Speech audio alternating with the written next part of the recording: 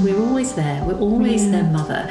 We will always be their mother until the day that we go to be with the Lord. And that is a great treasure in our heart.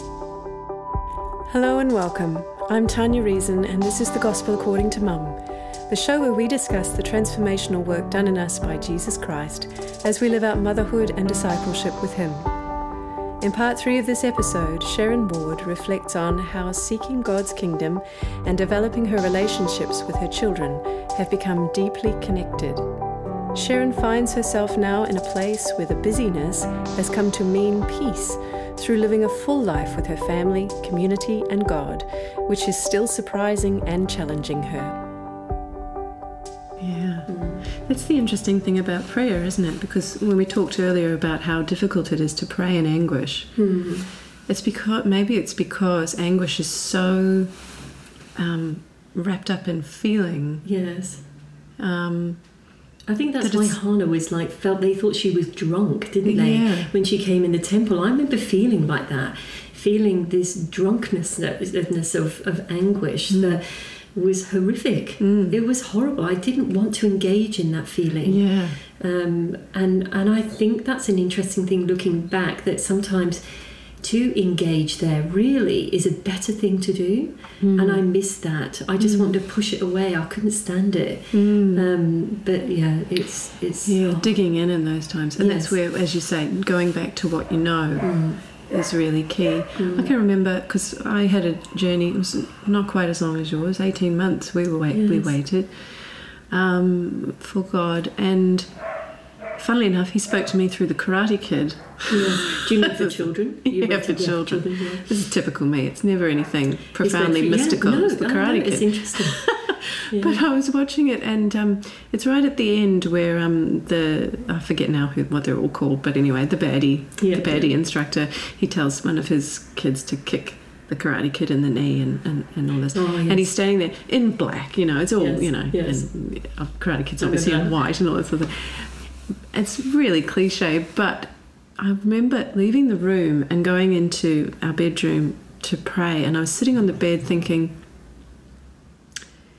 the enemy wants me dead, just like the Karate Kid. Yes. But God doesn't want that for me. Yeah. So I'm going to just trust in that. Absolutely. And it was the silliest thing, but for some reason that movie spoke to me just at that moment. Yeah, absolutely. And I think that's everything's connected again, isn't it? Yeah. It's not always and it wasn't through. a prayer, it was I absolutely. know. Yeah. I know from the Bible. Because God has allowed all these different avenues for us to be spoken to, isn't it? That's how Jesus went into environments, didn't he? And He used the environment to speak to people. Yeah. And stories. Yeah. And I think everything is connected. It hasn't got to necessarily be spiritual, but he can get our attention, which is what happened to you. Yeah. And trust with what we know. We're going to talk a bit about, it's kind of a flip back, but I want to talk to you a bit more about, the journey that you've led me on has been very much about learning about His kingdom. And you talked in your notes about how you were quite career driven. You thought that you had life down, you were sorted, and then motherhood occurred, and that was completely altered. And you've mentioned a couple of scriptures. The first one was Matthew 6:33. But seek first His kingdom and His righteousness, and all these things will be given to you as well. And the other one you mentioned was Romans 12:2. Do not conform any longer to the pattern of the world, but be transformed by the renewing of your mind. Then you'll be able to test and approve what God's will is, His good and pleasing and perfect will. And I just want to talk about the difference between achievement and relationship, and whether you think it's actually possible to move away from the conforming of the world, from conforming to the world, without first having Matthew 6, without first seeking His kingdom, and how you get there. Because it seems like it was a practical approach for you, and maybe it is for all of us. To seek God's kingdom, we kind of have to be taught it, don't we? I think it's like something that was said to me, I remember it was just before Simon and I got married, and it was a lovely old pastor friend, and he said, in this life, Sharon, you should be 1, thoroughly practical, 2, totally spiritual, and 3, perfectly natural. And that, amongst other things, has kind of stayed with me, that it's his kingdom first, and that goes wherever I go, because Christ lives in me. So the world, I have to navigate in that. So we do have to read the room, and we have to navigate working. But also, remember I was saying that when I was 6, he put the heart for evangelism in me. So whilst I've been married to a man who's always been in Christian ministry, I knew that my position had to be out there where the wolves were howling, so to speak, in the world, taking his kingdom through who he's made me to be, and to navigate the world as I do that. One of the things he's blessed me with is that me talking to you now as a Christian, when I talk to people at work who don't know much about Christ, certainly aren't in churches and that, I will talk to them like this as well. It's going back to that, be perfectly natural in how you are. And it opens up conversations. And I've always wondered why people find evangelism difficult. Because if you are who you truly are in those situations, it will not be difficult. You might be ridiculed. You might get kickback. And I have had that. But isn't that for Christ? And it's trying to do things in an intelligent way, you know, not being stupid. And certainly, like I say, reading the room in situations. But the conversations that I've had in the workplace, I'm going right back to when I was first training as a nurse and a midwife, and throughout my career, throughout my time with my neighbours, you know, my neighbours, many of them that came to Christ, they didn't know him. It started by me just putting a hand on them and saying, you know what I do is I pray about that. You know, God loves you. Can I pray for you? I've never ever had anyone say no. Now that could have happened, and people are quite entitled to say no, but they want to feel him. And sometimes praying with people who don't know him is so enriching, because they're not inoculated in a sense against that kind of thing. They want to know. Again, at work, conversations all the time about him. Often I'll get questions about the latest thing in the media that's anti-church, and my opinions about that as well. And they, I feel, are red herrings often for people coming to know Jesus is irresistible. So I try and diffuse those things rather than get into great engagement fights, because I wouldn't be good at those either. You know, I'm that's not my kind of skill. So I think seeking first his kingdom, whilst not being conformed to the pattern of this world, those two sit with me trying to work in these places. I feel like we need the place, the sheep pen, where we can bar together, you know, as Christians, and have little moments of that. But if we're not going out to where the wolves are howling, you know what I mean by that? You know, out in the world where there will be kickback, there will be challenges, and also we're not right all the time. Only he is right. That's my other thing. I can try and defend the gospel in him, but I'm a human being, broken, trying to do that. But he is the way, the truth, and life. So I've always got that as my backbone, and that he's helping me, and I'm learning, and I'm reflecting on the journey as well. And I've seen some of the most exciting stories of my life happen through some of this. It's fantastic. Do you think you would have been able to do it as well if you hadn't had the experience of motherhood that you've had?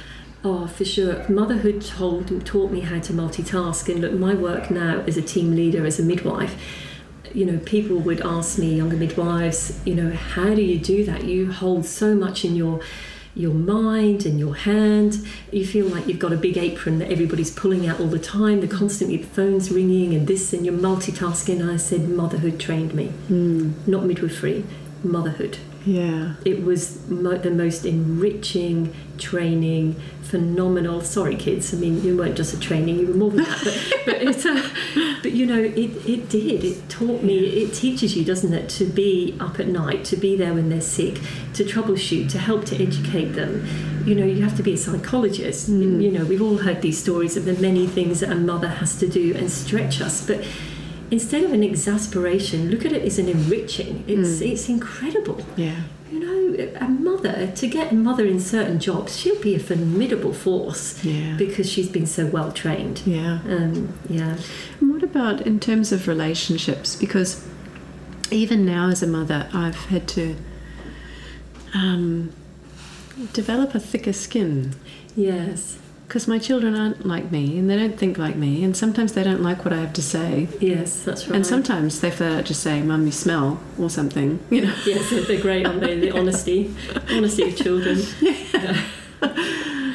With 5 different personalities in the house. Yes. I mean, how has that been for you in terms of readying you to be out among the wolves? Yes. Obviously, they love you, but... Yes. Oh, I think that's a really good question. I don't know for you and Ben, but Simon and I would often...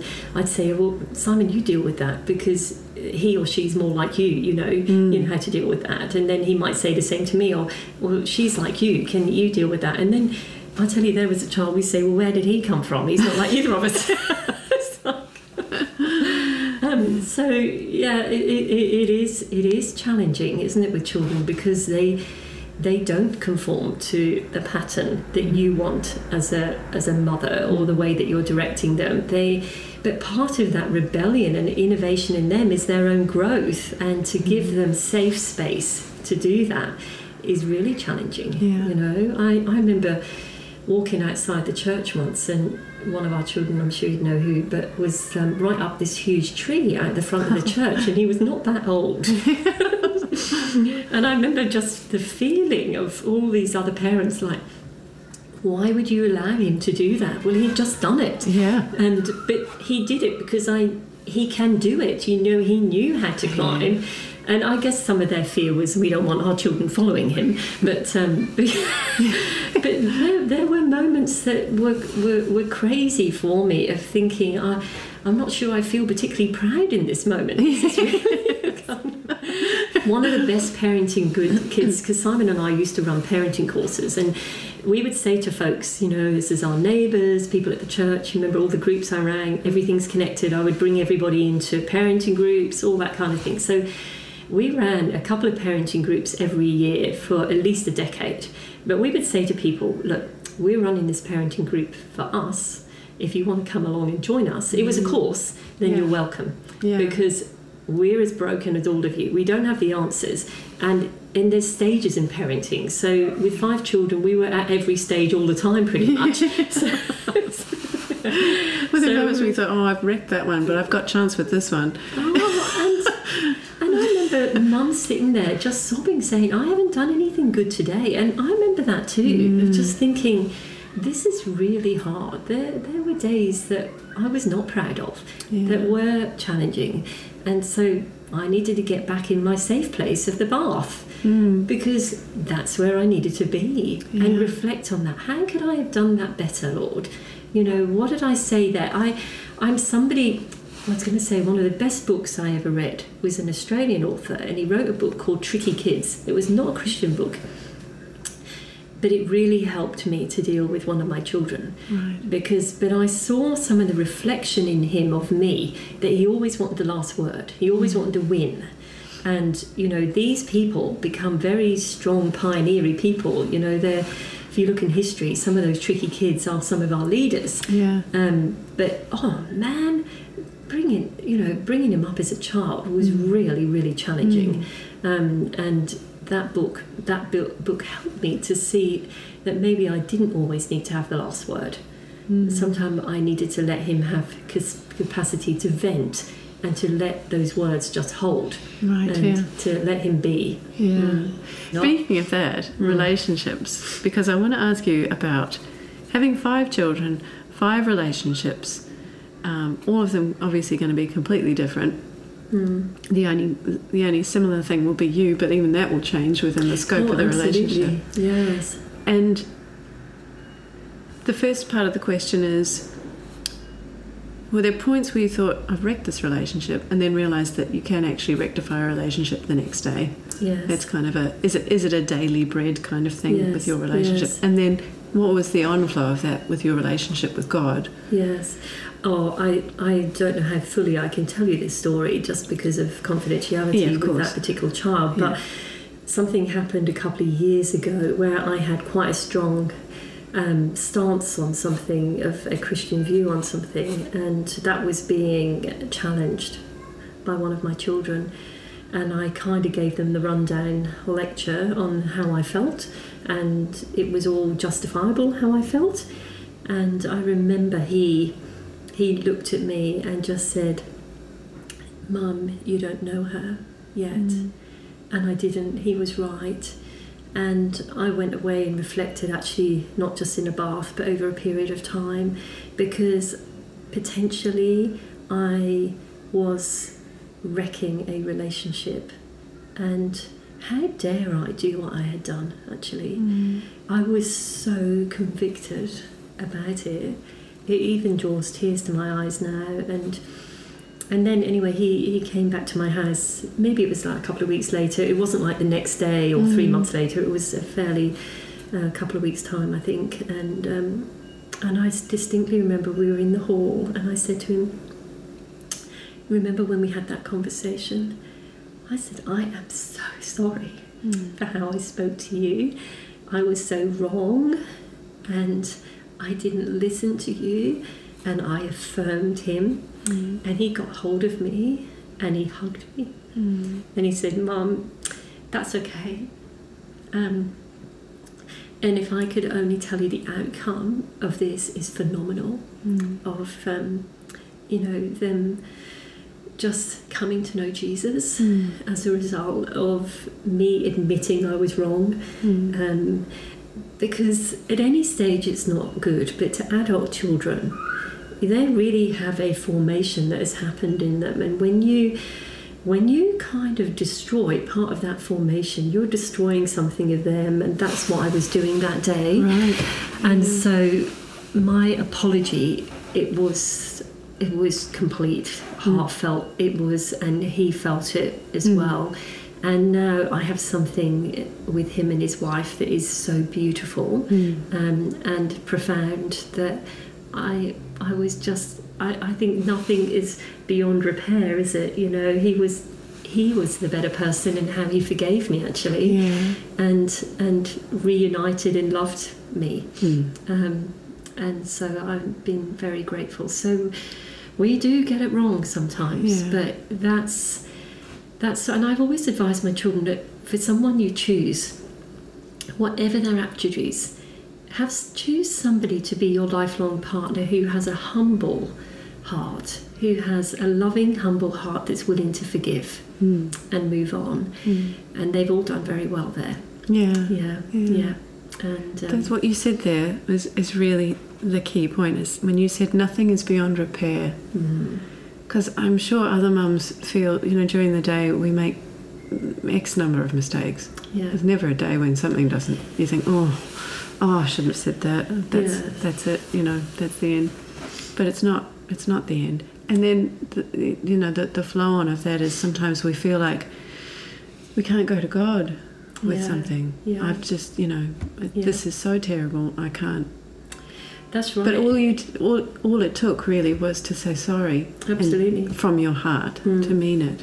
And it's the heart that matters, isn't it? And sometimes, like in that instance, I felt the cutting, I think, chastisement of God almost as I was speaking. It was wrong. It was wrong. And I thought I was spouting out all the right religious Christian stuff. Right. Yeah. But in my spirit, man, I knew that it was wrong. And after, I was dissolved. It was so wrong. I didn't even need to get into a bathtub to reflect on that one. I knew. But I had to work out how I was going to navigate my response to what I had just done. Isn't it weird how we can be so convicted about something, even to the point of going through with it, and then all of a sudden you're halfway through and you think, this is not right. Absolutely. You know, and you think, why did I even go down there afterwards? You know, you have all these thoughts. Why did I even how could I have been so sure, you know? Yeah, I know, absolutely. And I think it's good to be, I mean, we use this in our practice at work as we talk about being a reflector is a good thing, to reflect on the things that we've done. You know, did that go well? And I mean, it's doing that without being an overthinker as well. You know, we don't want to exhaust ourselves, but, you know, how did I impact someone else's life? Sometimes it's not just what we say or what we do, but how we make people feel. You know, did I connect there? Do they feel like my intention is making them feel? How do I navigate that? And sometimes it's being brave enough to get feedback from people, isn't it, as well? And that's one of the beauties with children, is they give you feedback. You know, often sometimes it's just a look. I know, relationships have to be pretty deep amongst friends to give real feedback, isn't there? And that friendship to hold fast. But God puts us in families because he knows we need that kind of discipleship. So children will give us feedback. They'll tell us, you know, if they don't like something, or you know, certainly when they're younger. That's the thing about relationships, isn't it? Because we tend to, you sort of think, I've become a Christian, everything's going to be perfect now, I'm right, and it's all going to be good, and then we do something wrong inevitably. So that's that. But relationships aren't one day, are they? No, they're constant. Even like just now, I'm getting a phone call from one of my sons, and I have to text because I know that generally he phones me if it's an emergency. So, you know, the relationship is ongoing, isn't it? And anyway, I've just had a text saying no, he's all right. So that's a relief. We're not in hospital. So your children, that's the other thing, they're always your children. You know, I've never been the kind of mother of, right, once you're out of the home and you have to fend for yourself, that's it, get on with it. I'm always love being connected to my children, to be a formation of a backbone to them, you know, to be there for them, to help them practically as well where I can. But I'm still at this stage working, so that's maybe not as much as I'd like or as they'd like at this stage, but we're always there. We're always their mother. We will always be their mother until the day that we go to be with the Lord. And that is a great treasure in our hearts, you know. I don't think I heard once that we can't relax till our children are in an old people's home, so I've got a long way to go yet. Even then I'd be worried. Someone looking after Let's hope there never will be. But But that sort of leads me around to perseverance, because that's something the Lord has been teaching me about lately. My misconception of what perseverance is, because I'm a bit I'll persevere as long as I know the future. Yes. And I'm learning that perseverance is actually just doing the next thing. Yes, that's and right. Holding on to that. And I suppose motherhood is... That's right, and they're the words, aren't they? Perseverance, long-suffering, those kind of words. They're not nice words, are they? We don't want to have to be a perseverer. We don't want to have long-suffering. You know, when we go through hard times, we want it to be over quickly. We've learnt our lesson and strap up and get on. And you know, my life's not been a difficult life. I look at many people who it has, and they're left with illness and struggles or divorce and so many very difficult things, and they're or children that have got great disabilities, and they're long-suffering. Oh my goodness me, it would be really, really hard. And that's where, you know, entering in, connecting in relationships can help. We need to enter into that space and share burdens, don't we? Share things together. Be an encouragement to each other. That's right. I mean, we were talking earlier before we started about Groundhog Day. Yes. And being in that mundane cycle. You know, there's a real perseverance involved in that. And the creativity that needs to come out of that. You know, and every day as a mum you get up. And I mean, in England, the winters, we complain here with all the viruses going around. But remember, in England, the winter is about 6 times longer than here. That means that the viruses carry on that much longer. So it's not just persevering and, you know, a nice, tidy life with your children, but half the time they're sick. So somebody's, you know, you're up half the night with somebody vomiting. Don't you hate that noise when you would just hear that noise? It's actually the wet splat that follows. That's the bit that gets me. My mind immediately goes to clean up. I know. That was one good thing of being poor. We always had old carpets and old furniture, but, that was a good thing. Because until they could aim and vomit, there was there's no point in having anything nice. You very quickly get over feeling bad about picking them up and bodily running them to the toilet. Absolutely. Or they'd wander into your bedroom and go, Mum or Dad. Yeah. And, by the time a sickness bug has gone through 5 of them and I've disinfected, and then at the end of the bug, you get it yourself, When you're exhausted. And already been knocked down to the ground, and they all bounce back, don't they, really quickly. Yeah. So they're very exhausting days, and I think now as a grandmother, oh my gosh, the grandchildren, they are the best thing ever in life. They are, I believe, God's reward for actually surviving your own children. Right. It's just incredible. But I look at my children, I'm so proud of how they parent. And there's also a part of me thinks, oh God, I couldn't do it again. There's a reason why we do it once. Yeah. And, oh man, I couldn't do it again. But it requires everything. It does, absolutely. Absolutely everything. Yeah, absolutely. And you've only got one chance to give it. Everything as well. That's right. You've only got one everything. Yes, each one of their lives is incredibly important. Yeah. I think that's why it's so hard. But if you don't have love, do you think perseverance is actually impossible? If you don't have love, you have nothing. You're just like a clanging cymbal gong, aren't you? If you don't have love, what do you have? Yeah. And so perseverance is sometimes you have to.